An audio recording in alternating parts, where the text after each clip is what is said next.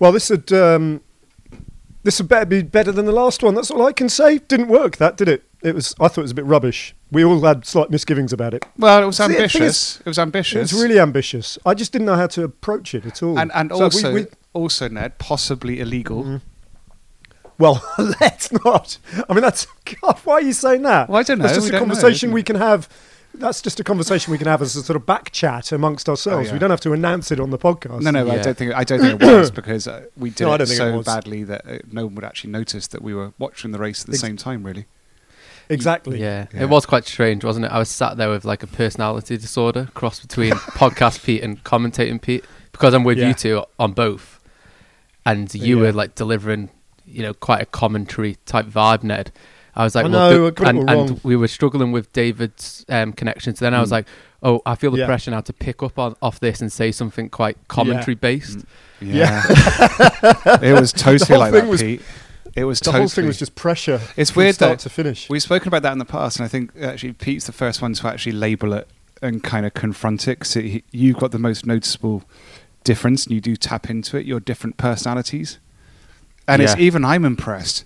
Like podcast Pete is like just. I know quite a lot of podcast Pete off air, but podcast Pete has never revealed himself in public till the podcast. And then there's TV Pete, like Envision Pete,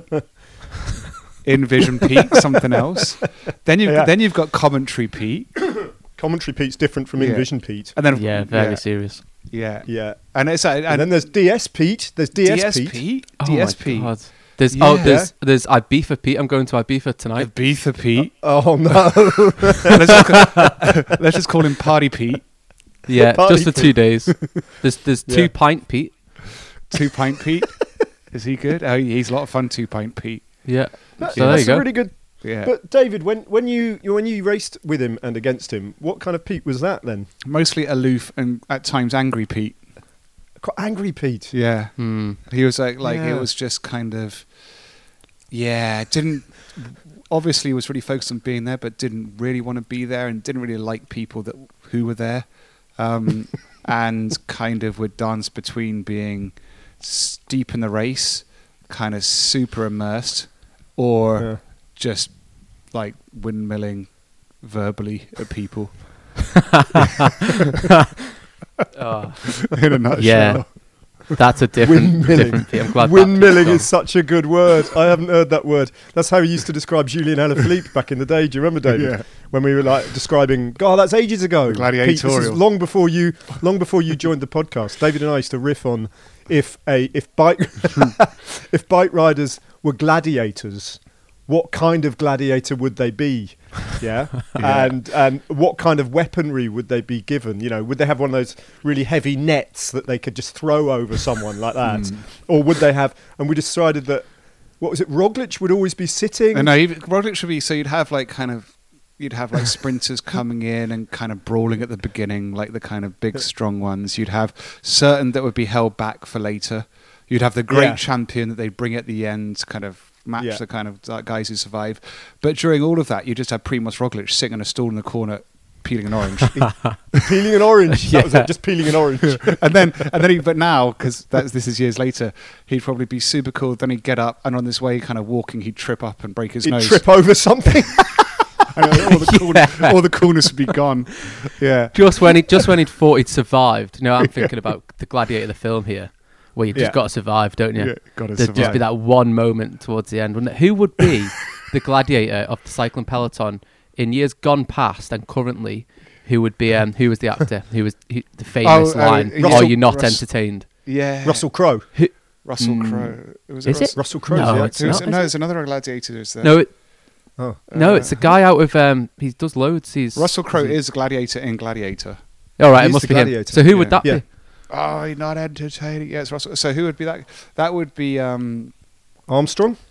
No, because he loved the entertaining bit. So he'd have been in there literally waiting for the roses and blood to be thrown at him. But I kind of think I want it to be a cross between Valverde. Sagan? I would love to see Valverde just always there. Like he's been just in the ring for like 15 years, scarred up, everything. No one can beat Valverde. It's like, and he's just this little wiry dude.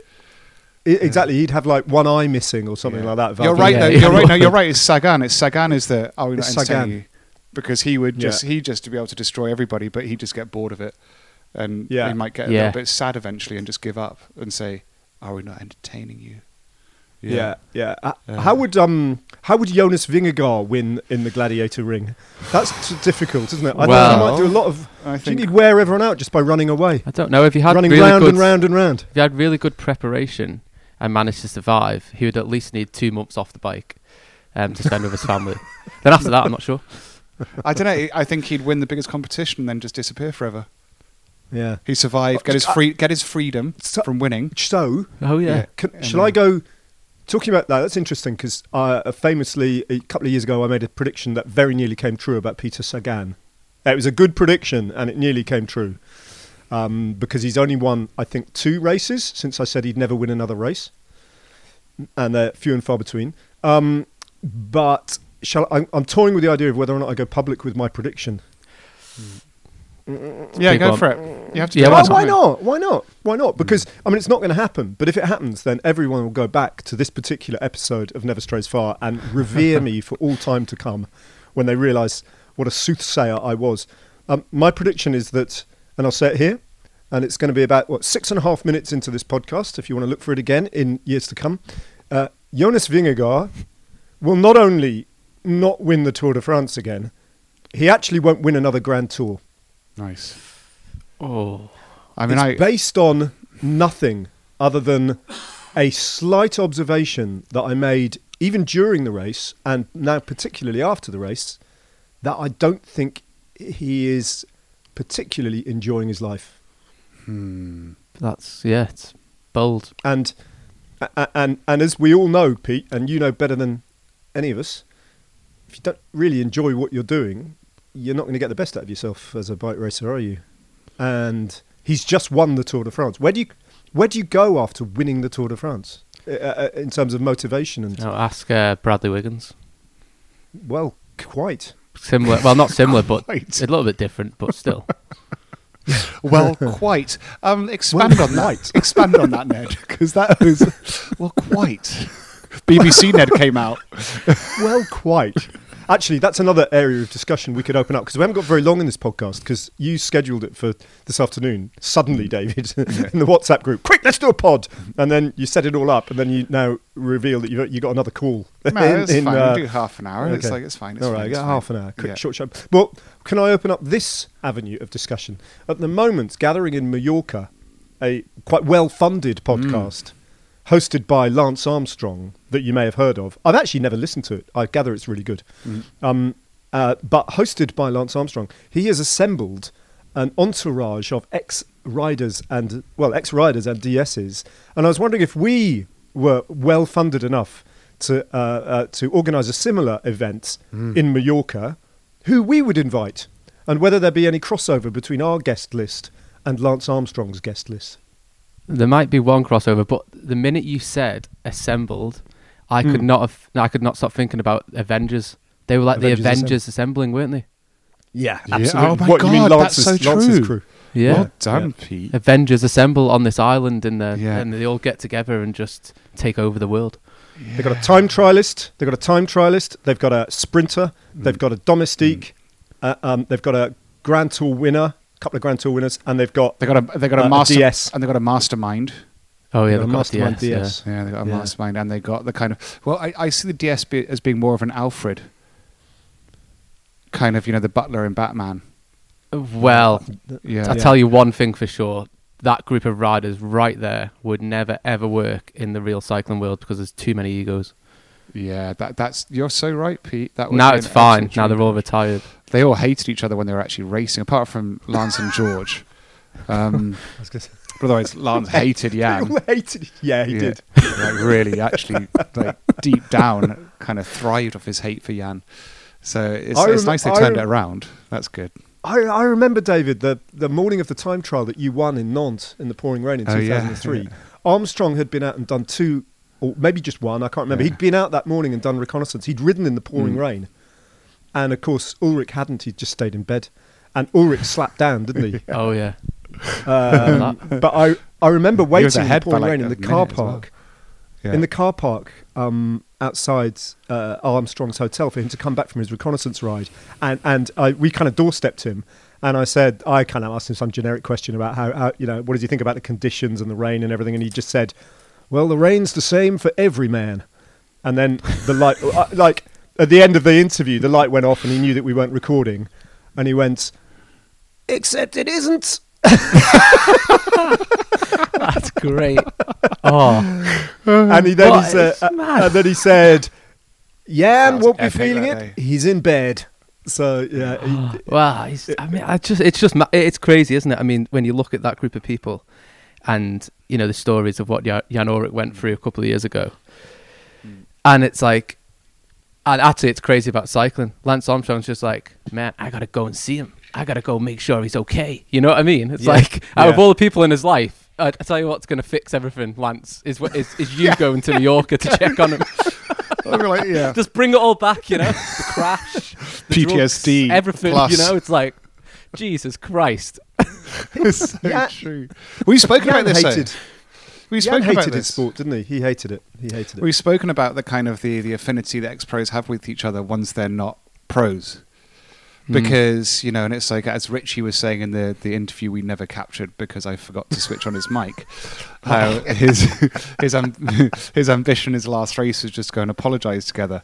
And even when Pete was flirting with doing the tour of Taiwan in a couple of weeks, he was saying, go there and I'll get to apologise to people as well.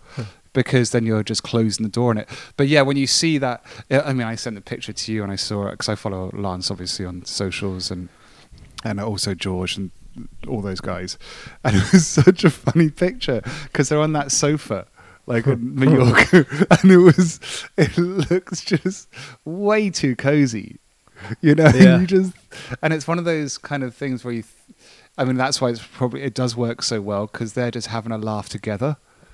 But it's, and it's just I'm not sure they really are there for the audience. It's kind of, they're just doing their own thing. But it's quite, there's a little bit of uncomfortableness about it for me because it's just kind of like, wow, you guys literally are having the best time of your life. And it's Okay. Yeah. Would you, David, if you, in the unlikely event, if you'd been invited, would you have gone along happily and been part of that? Well, I don't have to confront because I'd never be invited. Why wouldn't you be invited? Because Lance and I have friction and Johan and I have friction. And and that's why. Yeah. Okay. And then George is scared of Lance. Or does it respects Lance? I'll put respects Lance. So, I'm persona non grata. We could recreate a couch where you have like you, Pat McQuaid. Yeah. Thomas Bach. Just the opposite of what it was or what it is. Paul Kimmage. Yeah, Paul Kimmage. And who else could we get? Oh my God, it would be so good. The Swanee. Really good idea. Get the Swanee there that blew the whistle a little bit. Michele Ferrari. Oh, yeah. Jonathan Vaughters. JV. Yeah.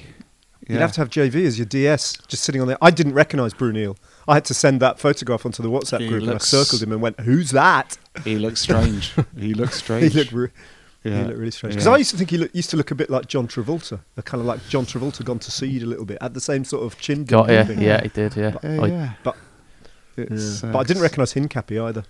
He looks in good nick. You were like, who's the guy with the beard? It's the beardy guy. Who's the beardy guy?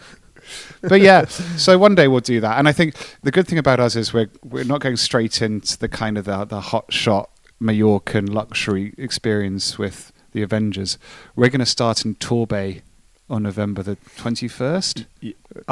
Is this the big announcement? This is the first of our very smooth, David. Our portfolio of events. Yeah. Yeah. So we're going to be title sponsors to one of the 6 British Cycling National Cyclocross Series, number 4 in Torbay. It will be the NSF National Cyclocross event. Literally, the name of the race bears the name of the podcast. Yeah. Like the Amgen Tour of California, or the Bink Bank Tour, one of those. Yeah, or Eneco Tour. That was Eneco, was an electric company. Amstel Gold. Amstel Gold. Oh, that's Amstel a good Gold one. race. That's a good one.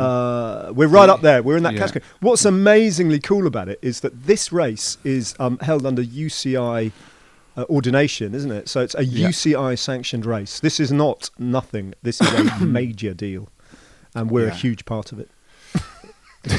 So what are we gonna? So apart from just being dead chuffed that we've got our name on that, we're actually going to be there, aren't we, on the day? We are. Yeah. And it's Which day is so that? So there is. Let me just get. So it's the 19th and 20th of November. So the elite race is on the 20th. This is a Saturday and Sunday. Yep. We're intending to arrive probably for the evening of the 19th because obviously we're quite big stars and we can only do a certain amount of time. Perhaps try and do a live pod that evening somewhere. But then maybe hire a little venue and hire a little fill venue. It out. We might fill it out. Yeah. Get some ticketed sales. Get some. Meet the people. Charge only a small amount. And then we've got to cover our costs somehow. got to cover our haven't we? costs. That's the thing. Yeah. You've And got to then come over from Spain. Yeah, go on. Yeah, I'm coming from Spain. Pete's coming from the Rock. You're coming from Lewisham. But then on the Sunday they've got the actual elite race, and they're sending us pictures. We've got a WhatsApp group with Rob and Andy, the organisers, and they got diggers out. I mean, we're 2 months away. They're already digging this place They're up. organised. They're organised, Pete. They're thinking way ahead, and they're putting they're putting in new elements to this, and I don't know the names of all these things, but we're going to be there, and we're going to have a marquee tent type thing on what will be the best spot. Marquee tent type thing. We'll have sound. You mean like the one, a bit like the one that we use at the ITV set to keep the rain off? Yeah, like a little bit, a 30 quid gazebo from B&Q. Nah, we'll go like that, but bigger. We'll have 50 quid one. We'll have boom boxes. We'll have a bar. We'll have a bar. Yep. And we'll be there doing some live podding and hanging out and just experiencing cyclocross for the first time. I'm really looking forward to it. I think it's going to be awesome. I genuinely think it's going to be awesome. So we're going to set up on. We're going to own one of the corners of the circuit, aren't we? We're going to set up there, and that's going to be like all branded up. Mm-hmm. It's going to be mega. And we're going to and also just so our listeners understand, when we're having these introductory calls with Rob, the organizer, the first thing that Ned asked for was that if he could go on the podium. Yeah, I know, and I think he said yes. I mean, this is kind of thrilling. And then I found out because on the first call that we had, there was actually a chap from British Cycling there. This is how like above board and and kind of important this is. There was a representative of British Cycling who confirmed that the podium on which I will be standing next to the winning rider, and you two as well, the podium is actually the podium. It's the British Cycling non-podium podium that doesn't have any raised area at all. It's just the back of a van and a bunch of advertising logos for British Cycling at the back. Yeah. And it's actually that one that we talked about in the podcast. So I am going to be one of the dignitaries on that podium, and I'm absolutely thrilled. We need to present something to the winner, don't we? We can't just stand there and not give them anything. There's going to have to be, we'll have to think about that. That's super true. Well, by then we'll have merch. Will we? Maybe. Will we? What do you mean? Will we? You're both looking at me like. Well, you're the merch guy. You're the merch guy. That's true. We will have. Well, Connor, who is kind of going to help us with that, who does who's leveled up our art design, and has put together some stuff for us. Connor Brady, listener, good friend, Northern Irish, based in the States. So we'll have some. I think we'll have some really good stuff. I think it's going to be a bit of coming out of the. I'm going to say coming out of the closet. Coming out of the woodwork. Coming out of the woodwork. Yeah, that's better. Probably. Maybe.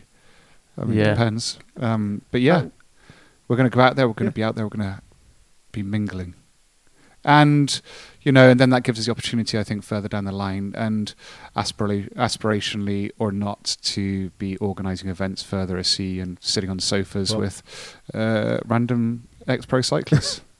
So that's the whole idea, is to get to that point. Got to get up where we're in Mallorca with a couch. That's not actually our life goal, listeners, but yeah, I think one day it will be part of our portfolio of potential events. And, yeah, I mean, joking apart, this isn't stuff we can confirm, is it? But there are at least two other events.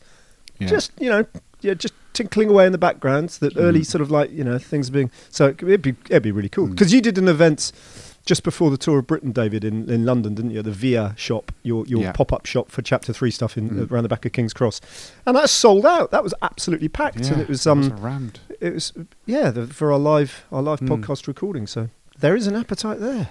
Yeah, there is an appetite. Oh, can we talk about? So I heard.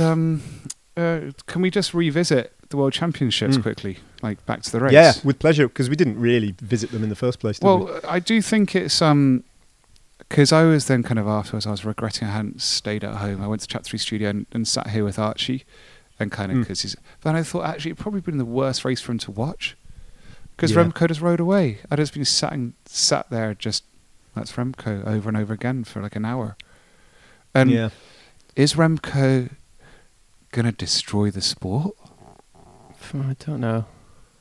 What do you think? It was a strange Worlds. I felt really disconnected from this year's Worlds. I know it's the time zone doesn't help, but after it came to me the other day, and I was like, he just won the Vuelta, so he's been able to do that. What he's done at the Worlds in so many one-day races before, and the fact that he just went and won the Vuelta in the way he did, I can't believe I just didn't even see it coming. Yeah, I didn't even before the race. I wasn't like, oh, he's just going to ride away. I was talking about in my own head about other riders who could potentially win it, but now it just seems so obvious what was going to happen.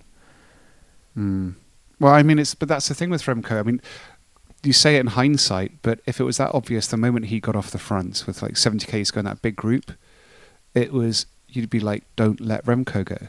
But even on a course, everyone's like, well, it's a pretty easy course. It's kind of, I don't know. I mean, we keep underestimating it. Yeah. This is the dude who every single bike racer, we were speaking about Lance Armstrong before, even Miguel Indurain, Bjarne Riis, kind of, all of them have wanted to win Liège by attacking on La Redoute and going long. None of them could. Remco, in his first Liège, 22 years old, I think it was 21 when he actually won Liège earlier the year. When he attacked, he wheel spun. And then he rode on his own for 25 kilometers into a headwind and destroyed everyone. That's the stuff of dreams. And then the stats kind of on the race even are bonkers regards the Worlds. He's the first rider to win by more than 2 minutes solo in the Road World Championship since 1968. Wow. It's kind of that's like 54 years. And there's only 4 other riders in the history of the sport who've won a Monument, a Grand Tour, and a World Championships in the same season. Isn't it mad? Isn't it mad that you say in cycling there's always this saying, you're only as good as your last race? So Tadej Pogačar, or let's say Egan Bernal, hero. Like, amazing what he did, winning the Tour at 21. And then you've got Tadej Pogačar at 21. Then you got Egan Bernal before then. Bernal was 22, wasn't he? 22. When he won it. So he was the youngest, second youngest in history. Yeah. And then Tadej Pogačar became the youngest. Now... I don't think that's true. Sorry, I think anyway, Henri they're all Cornet super young. Anyway, yeah, they're all roughly the same age. Yeah. They're all super young. Forget the stats. Pete, why aren't you stats man? But we need somebody. But the bottom line being, they kept kind of outdoing each other, and you were like, well, no one's going to be better than kind of what Tadej Pogačar was doing. Then all of a sudden, Remco Evenepoel's here, and in the space of 6 months, or actually 3 months, with San Sebastian, the Vuelta, and the Worlds, and his Liège early in the year, suddenly Tadej Pogačar looks like, I know. Meh.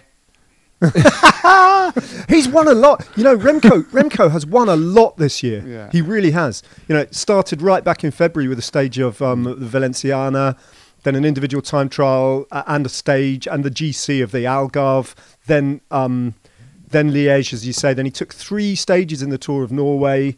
Then he won the individual time trial at the Tour of Suisse. He won the individual time trial at the National Championships, Belgian National Championships. Then he won San Sebastian. Then he won 2 stages and the GC of the Vuelta, and now the World Championships. So it's a huge list of winning, and it's been consistent throughout the year. So yeah, I completely agree with you. It's like, but that's another reason why I come back to my ludicrous prediction about Jonas Vingegaard, because he's got Remco and Tadej Pogačar. They're absolutely going to be flying at him for the years to come. He's got to defend against those two. A revamped, rebuilt Pogacar and Remco at the Tour de France. That's hard. That's not going to be easy for Vingegaard to cope with. Yeah, and I think it says a lot about his characteristics as a bike rider and his personality. The fact that he doesn't win all the time. He played a support role in the Dauphiné probably for his sake, for him to take the pressure off himself. It worked perfectly for the Tour de France, but he's not that guy who wants to go 100%. To every bike race and take a win, is he? Like these other guys. And I was just looking at, while you were talking now, I was just looking at some of the individual stages that Remco has won, because it got me thinking when you said, David, is Remco killed cycling? Is that going to be it now? He just attacks from 50 kilometres out and wins by 3.5 minutes. Actually, there is a huge variation if you look at the results in how he's won some of these bike races. One of the stages of the Tour of Norway, he won a kind of group of 10. He's got a kick on him. He won a sprint from 10 good riders who came to the line together. So it's not always just that. There's more to him than that, and I think he's a little bit misunderstood in that sense. I think I think Pete and I got to experience this when we were younger. And that's why we ended up being World Tour races, etc. And Pete ending up being the first British rider to win on Alpe d'Huez. He was, I think. I think that's right. I think it's correct. So I had to start somewhere. And it started somewhere when you're in junior races and you can just ride away from everybody, which is kind of crazy. And that's kind of then gives you the foot up, you're spotted, then you move on to the next category. Best years of my life. Best years of my life as well. I loved them. It's like, the break's got 2 minutes. I'll go now and just bridge across, then drop them. And those were the juniors. Remco still does it at World Tour level. he's still like that super junior who destroys other juniors. And I mean, we watch Lutsenko all the time and have so much respect for Lutsenko. On the world, he just rode Lutsenko off the wheel. Yeah, you're just like, really? It's just, and it's truly, I mean, Pogacar with all his attacking and his fiery nature, and Vingegaard with all his preparation, Jumbo-Visma and the methodology he has thanks to Jumbo-Visma and the kind of support team, it's exceptional, and that very much down the Team Ineos, Team Sky kind of GB British culture. Pogacar, this outlier, this wonderful fiery bike racer who just lights stuff up, and then Remco's brought something else. And it's kind of super freak. He legit is super freak. And it's going to be so interesting. This is when you proposed that perhaps for Jonas Vingegaard, it's the last Grand Tour he'll ever win. If I was at home in Denmark, enjoy my quiet life, I'm set for life now, monetary-wise, and accomplishments. I'm 25. Yep. You've just had to do the fight of your life and a series of circumstances with the best team in the world to beat Tadej Pogacar. I'd pack it in. And you think, well, Tadej Pogacar, that's one thing. Oh my God, Remco? Yeah, it's exactly. Like, that's a battle for the ages, Remco and Tadej Pogacar. I don't know where Jonas Vingegaard fits in that. Oddly, well, it comes down to passion, doesn't it? Yeah. Does he have it? That's the be all and end all. Because if he doesn't, then Ned quite possibly could be right. Yeah.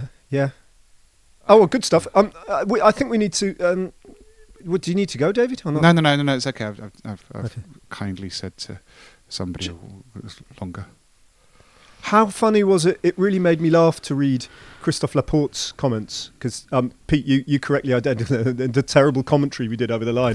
You correctly identified eventually that was Christophe Laporte. I was like, Arnaud Démare! Around. It's not Frenchy. It's Démare in it, and I had to look at the start list to realise Démare wasn't there. And anyway, it didn't look like Démare because it's Laporte. Obviously, it's Laporte. Well, he was my favourite rider, though, wasn't he, in the Tour? So I've got a bit of a connection. True. So I can spot him so easy. Because like with you and Paddy Bevan, Ned, you just straight away know exactly who it is. It's so good. He's really good, Christophe Laporte. But he didn't. But to read his comments, he knew he was sprinting, obviously, and he knew he'd won that sprint. He had no idea what position he'd finished in. He had no idea that was a sprint for the silver medal. No idea. What? Oh, because there's no radios or anything. No radios, so none of them knew where they were. And I think Van Aert said something similar. He said, I didn't know whether I was sprinting for 16th place or second. He knew that Van Aert knew that Remco was off the front. They knew Remco was gone. Okay, yeah, because I was going to say they knew Remco was gone, but they didn't know what was in between Remco and where they were. You know? Otherwise, and also, with the course, they didn't realise where they were. They just the only time they knew where they were on the course was when they hit the climb, and they were like, "Oh, we're on the climb," because the rest of it looked the same. So, it took them time to catch up with everything, didn't it? I was going to say that would have been a perfect symmetry if Laporte had crossed the line and put his arms up, when he'd been the one on the Calais stage when Wout van Aert won and Philipsen put his arms up. And it was Laporte who was there, just like kind of got up to next to him and just pointed ahead and said, "There's that guy." I'd forgotten about that. Poor old Philipsen. Yeah. Or imagine if the sprint was that close for second that they both looked at each other and were like, "Who won?" Oh, that kid is 2 minutes up the road. Yeah. But it's absolutely brilliant, showers. isn't it? If you compare road racing to any other sports, compare it to football, and what Christophe Laporte there has essentially done is just blasted a shot in left-footed from the edge of the box, and it's nestled in the top right-hand corner. It's a stunning goal that he scored, and he wheels away towards the corner flag to celebrate in front of his fans, but he's got no idea what the score is. It's like, I know I've just scored. Is that an equaliser? It's absolutely insanity. Is it a consolation goal? Are we 4-1 down now, or what? Was that a golden goal? Yeah. Oh my God. What now? I don't care. It's a great goal, though, wasn't it? Brilliant. Yeah. We should probably actually touch on as well the kind of the ultimate Grand Slam that Van Vleuten did. And Yeah, completely. holy, because I was watching that race, and because the Netherlands have the most terrible jersey now. then Yeah. Isn't that what awful? happened to their Yeah. bright orange? No, I mean, don't that's know. just glorious. That's their brand. Yeah. No, it's a washed out white. So I didn't Yeah. know who it was when she Make- attacked. Make sure that our merch doesn't look anything like that, David. No, I we'll think work we've on it. identified please. it. But yeah, Connor and I will do that. But I felt bad afterwards because I so didn't expect it to be Van Vleuten because she'd been in hospital that week having elbow surgery and doing different things. That when she crossed the Doing line, different and I said, I was there with Nicole and I said, "Oh, look, she didn't even put her hands up, didn't even she salute didn't. because she couldn't because her elbow's broken." Yeah. True. And Yeah. so then I was like, "Oh, that's pretty cool." But she Well, in the back of her mind, she might have been thinking as well. There might be 5% of doubt as to whether or not there was a rider off the front because that That's happened to yeah. the Olympic Yeah, road race. true. didn't it? But he Oh, also, right, yeah. you know what she did as well though, which we've spoken about this before.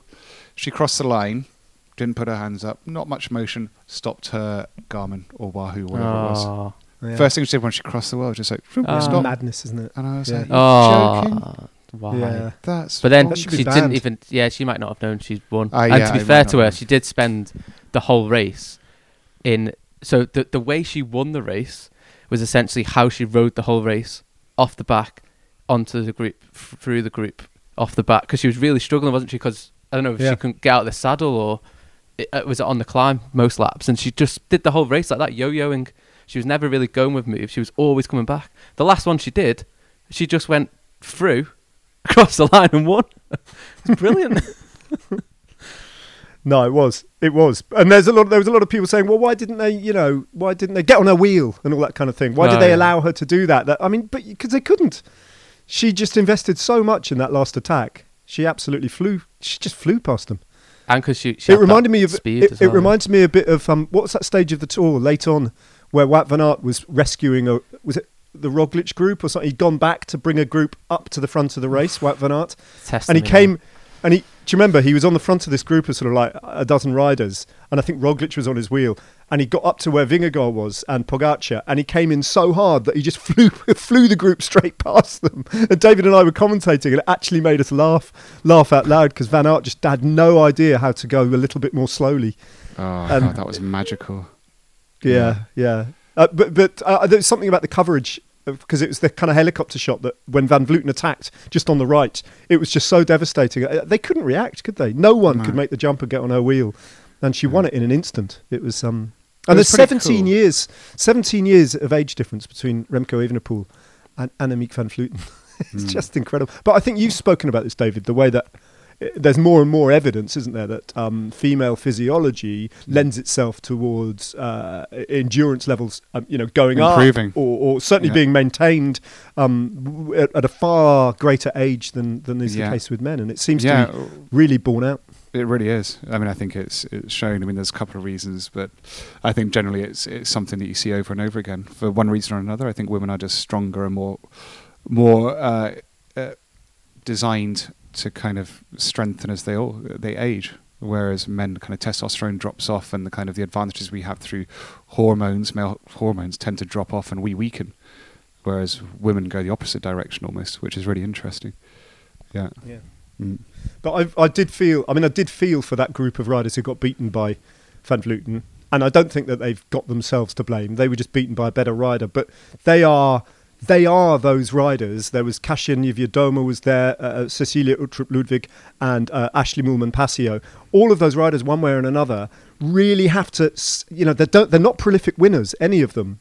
Cecilia Uttrup, she's had her best year ever, but I think she's only won 2 races and the general classification of the Tour of Scandinavia. But the problem that all of those riders have, generally speaking, and don't forget how relatively thin the women's peloton is, in that they have to compete at all the World Tour races on all different types of parcours, because that's their job, But the problem that they have race after race after race is that group of riders are not among the best climbers, and they're not among the fastest finishers.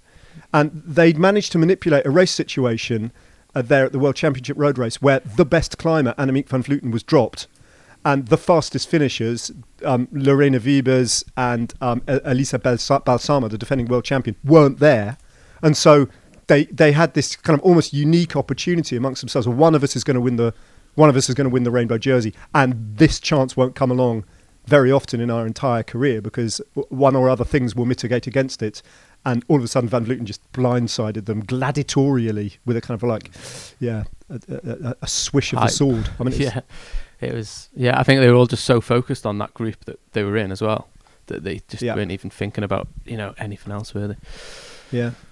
Thanks. Hey, what about the Welsh young superstars at the World Championships? Zoe Backstead and Zoe Backstead and Josh Tarling as well, who won the junior world road race. Junior worlds. Yeah. Yeah. It's interesting about him. There's obviously been a lot made of him in the last year, particularly with going to Ineos straight away, which I think is wrong, personally.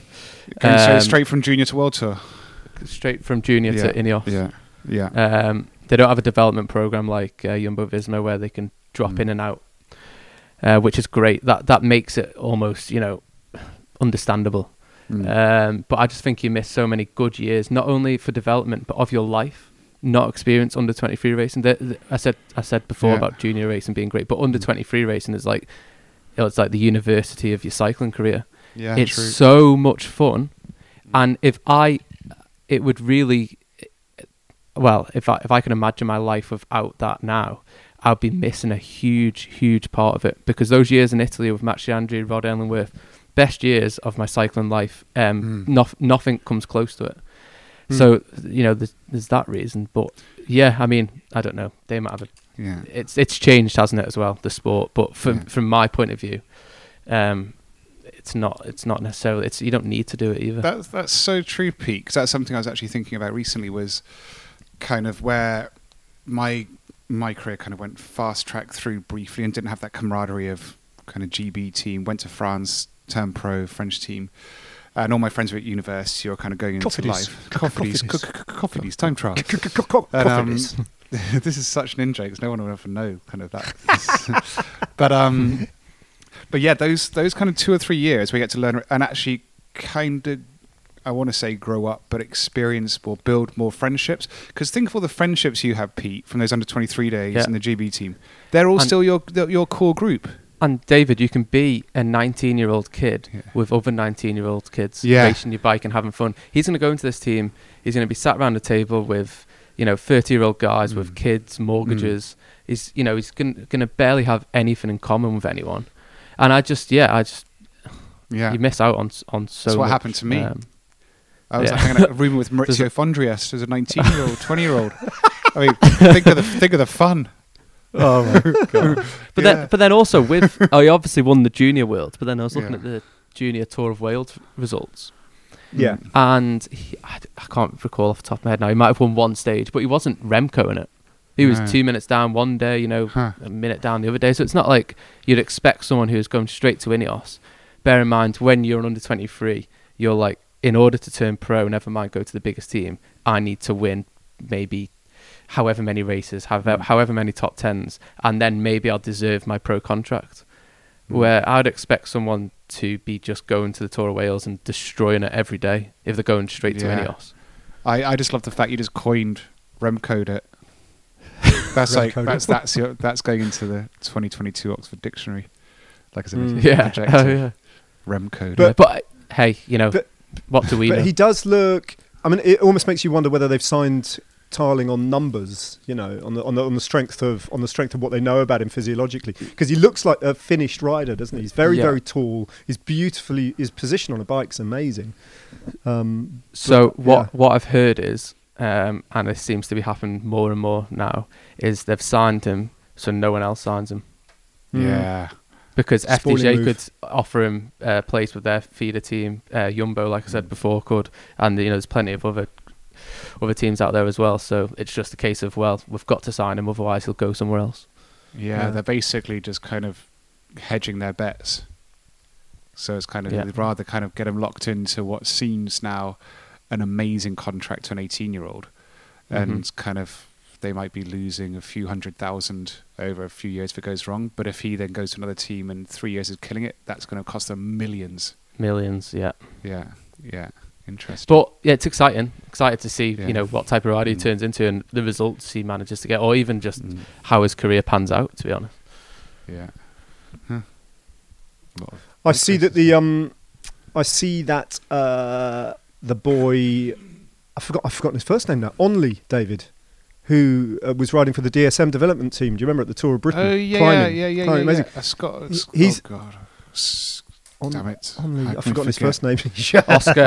Oscar, thank you. His dad's going to Thank you kill very me. Oh my Yeah. word, you are in for My it. dad's going to kill me. I'll just prepare myself. Do you think he's on a Twitter. podcast listener? Oh, Don't know. well, He might be maybe. after I fixed it last time. But Oh, you're like me anyway.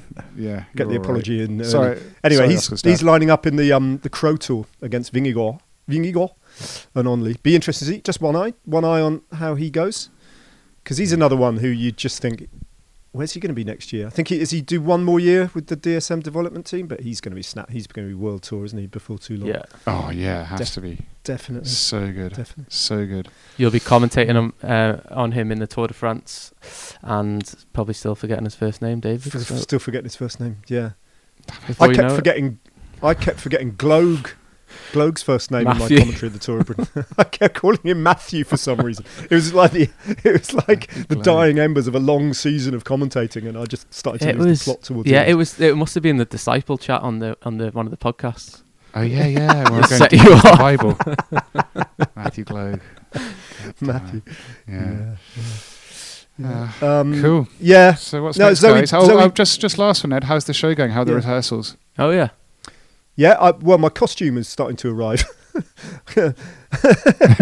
His face, just like he did a proper like dog tilting his head look at you. Yeah, Costumes? yeah. Well, I'm not going to give away what the costume is, but it's starting to arrive, and I've been trying it on. I got to take one of the items up to have it altered slightly because at the I've got quite short arms apparently, which I never realised. But yeah, got quite short arms.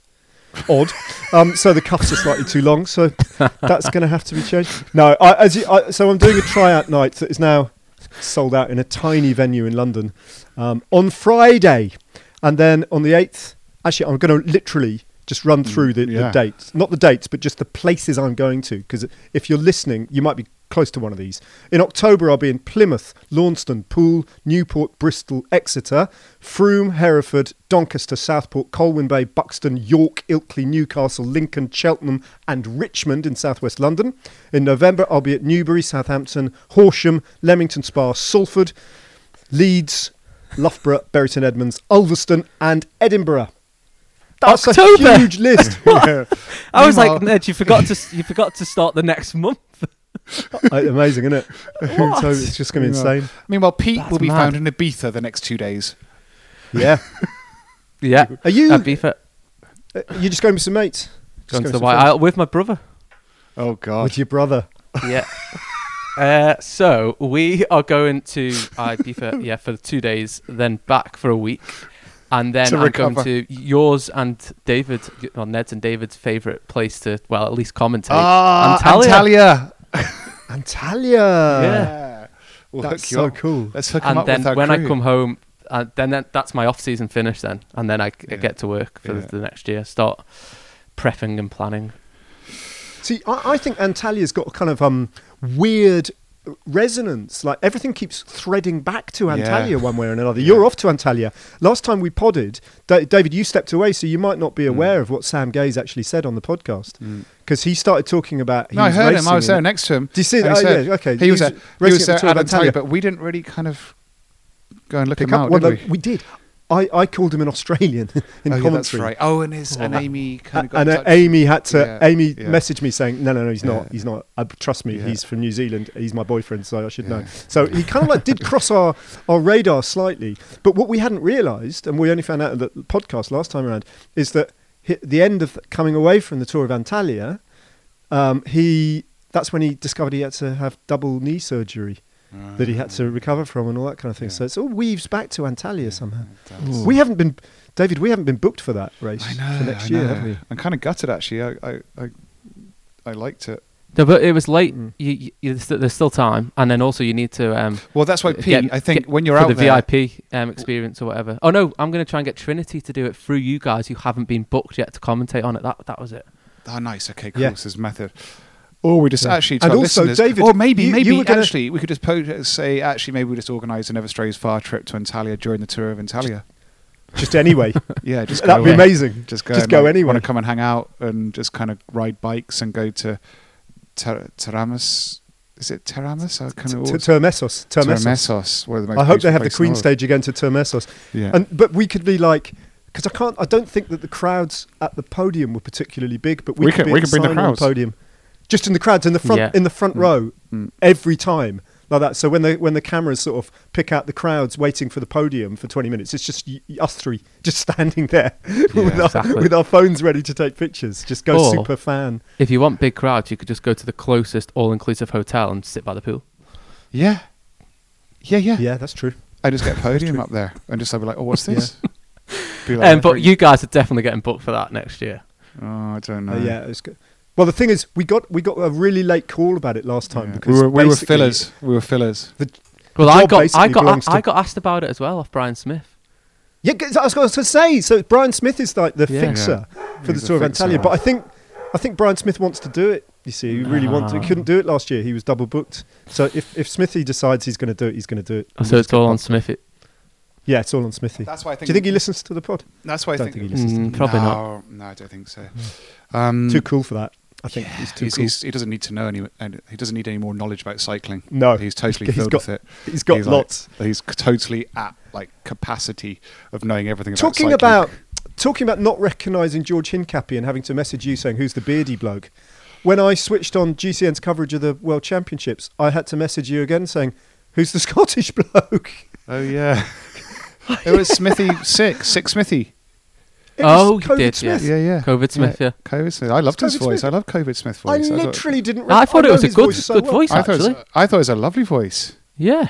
I liked It it. was about an octave deeper than usual. Yeah, wasn't yeah. It? Like, It Had was. a bit of depth to it. It was a bit like your man, your rugby man, but not. Bill McLaren. Yeah. Yeah. Yeah. Yeah, it was a good The voice. rider throws his arms in the air for the end of the World Championship bicycle race. The young Belgian put his fingers to his lips as a gesture of defiance in the face of the media at the end of the World Championship bicycle race. I think it's a bit. I mean, I know it's part of Remco's character, that, but I think it's a bit rubbish when athletes do that. Well, did you see when he was a junior at the Junior World Tour and did that like chin thing? Oh yeah. What was that about? What was that? That must be a Belgian gesture because I've never done it before. No, I've never done it before. It's like one day I'll grow a How goatee. weird. Yeah, maybe. Yeah, Well, there was when I was a kid. There was the thing that you won't know, David. You might at a push. I but if might you did bridge that- the gap between your the ancientness and generations. Pete's youth. Yeah. If you did that back in the Oh, 80s, yeah. what did that mean? Like that. Liar. For the podcast listeners, I am now scratching my chin vigorously. Yeah. No, but I pulling. used to do this. pulling I used to do this in school, but I can't remember. You used to do it as well. That's thinking. Yeah. You could actually- That's you sometimes you could- thinking, Pete. That's like the thinking man. We are gently stroking No, your it's like chin. used to like kids would always used to say, oh, like as if to say, oh, yeah. You don't know. You don't know. You don't You're know. like, yeah, you have no like, Yeah. yeah. Do you Yeah. know what I mean? Yeah. Yeah. Go I on, think Ned. it's got it might have morphed in its meaning through the decades, but back when I was a kid, that meant like you said, David, you're lying. Mm. You're a liar. and you sometimes accompany the gesture by actually saying itchy chin, itchy chin. Those are the days, huh, Ned? Before Instagram and Twitter. It was there were simpler times. That was like social media right back then. It's also like way less aggressive, isn't it? Like just itchy chin, itchy chin, itchy chin. You know, it's very where I'm like nuanced. sat there going, oh yeah, whatever. Come on then, come on. What are you saying? Come on, let's have it. Yeah, times have changed. Have you got anything? Yeah. Can you leave us, Ned, with any excerpts from your theatre? Do you want to practice anything that might help our listeners go to sleep or liven them up? Nah, I don't think so. Nah. I'm ready to go. I'm there. I just, I'm a coiled spring. I'm ready to go. Okay. I'm Yeah. not Very good. at all. Right. But yeah, it's going to be a long trip on the road. But I've got in that long list of days, I've got a lot of days off in between where I'm too far away from home to get home. So there's going to be a lot of podcasting from my point of view anyway during October if you're up for it. Happy with that. Well, you're going to check out the cyclocross course, aren't you? I am. I'm doing a site visit. I need to. Yeah. I'm literally doing a site visit in Torbay to the cyclocross. Remind us what date it is again, David. The 19th and 20th. 19th. Can you and wear like 20th a hard hat and a vest? Yes, Pete. Like please do that. Grand Please do that, Designs, Ned. Yeah. Like a politician doing campaigning or something. No, like Alan Partridge on site. No, On like, site. I want do wellies, you know Grand Design? vest. Yeah. Yeah. Who's the guy who? Who is Presenter. it? No one knows. Presenter. No one knows. He I is don't know. so good at his job. He is. You could He be like is. him, but with cyclocross in Torbay. Yeah. Because But we I- could also play on the fact that it might not be ready, and we're running out of Oh, money, yeah. and you could do the whole spiel crowdfund, and kind of get Yeah. stuff. And then you sit down at the end with the organising, and you're like, right then, let's get to the crux of the matter. How much? Kevin Yeah. McLeod. Kevin McLeod, he's the presenter. Yeah. I mean, do you think? How should I play this when I get down there, guys? Do you think I should be quite demanding? I think first of Bit all, of authority, yeah. huge, Yeah. lots of hope beforehand, Yeah. excitement. Then when you get there, huge disappointment. Yeah. And then you've then got to build it up and kind of go, well, this is going to Yeah. be impossible for you to finish this in time. Yeah. I think you're being over ambitious. This is nobody has ever done this before. I don't know what you're trying to do, but to be honest with you, I'm a bit worried that you're wasting all of our time. Yeah. And then But on the you other take it hand, from there. I must say, if they pull this off, it'll be amazing. it would be, it would. It's going to be the Earth would move on extraordinary. its axis. Yeah. Yeah. And It's the gonna be- lighting, that you feel that skylight they're coming through. We'll have, I feel like I'm in the centre of the world. we'll be the only cyclocross event in the world with indirect lighting. The architectural structure of this sandpit. Why is there no actual lights in the course? Oh no, we preferred indirect, so it kind of bounces off and you get just the shadows. I love it. Dappled lighting. Dappled. You hit the nail on the head there, Ned. Do you think within the UCI regulations can we use like smoke machines? And things like no, that? well, you can. Yes. We can perhaps. We're going to need a plant flares. generator anyway. Yeah, we're going to need a big generator. Yeah. So we'll get a multi-plug and attach the smoke machines to it. You know that enormous truck in the. You know that massive truck in the middle of the Zone Technique at the Tour de France? Just turn up the with generator truck. Get that. Get that driven over from just France. a power Just Pete's park it up. amplifier. Yeah. Well, no, but then this is what. So I had all these mad ideas and thoughts because one of them was when we were talking about Hunger Games with the crosswind section was to have like 1,000 fans of hairdryers. Yep. On the right. But then Nice. I started to think you've got to be. We have to be environmentally It's got to friendly. be sustainable. Yeah. So we can't be just plugging in these huge generators for the sake of. I know where you're going with Can this, we? Pete. We need to be careful with this. No. I know where you're going. I was thinking you Go have on. essentially a spinning class kind of sitting there, but they're all connected to one big fan. It's just they're all powering one fan. There you There's go. And it's just a headwind section. Yeah, Kind of. that's your answer. That's your answer Yeah. right there. Yeah. But yeah, So- I mean, sorry. I mean, some things like, we're going to need a generator, so We are. And we'll use a little bit use of petrol. biofuel. We'll try and Biofuel. rectify that in our own ways by offsetting in We'll plant trees where the course used at to least be. yeah. Yeah. No, we'll do it Good. right. Well, I'll bear all this in mind. I'll relay it to the team who are Good. putting the Yeah. spades in the ground even So- as we speak. So what we need, the main recon for me and David is where the marquee tent's going to be situated, how how big it's going to be, what the corner looks like. So we need photo evidence of everything. Yeah. So then we can go away and then plan it, and we'll be like the architects basically. Yeah.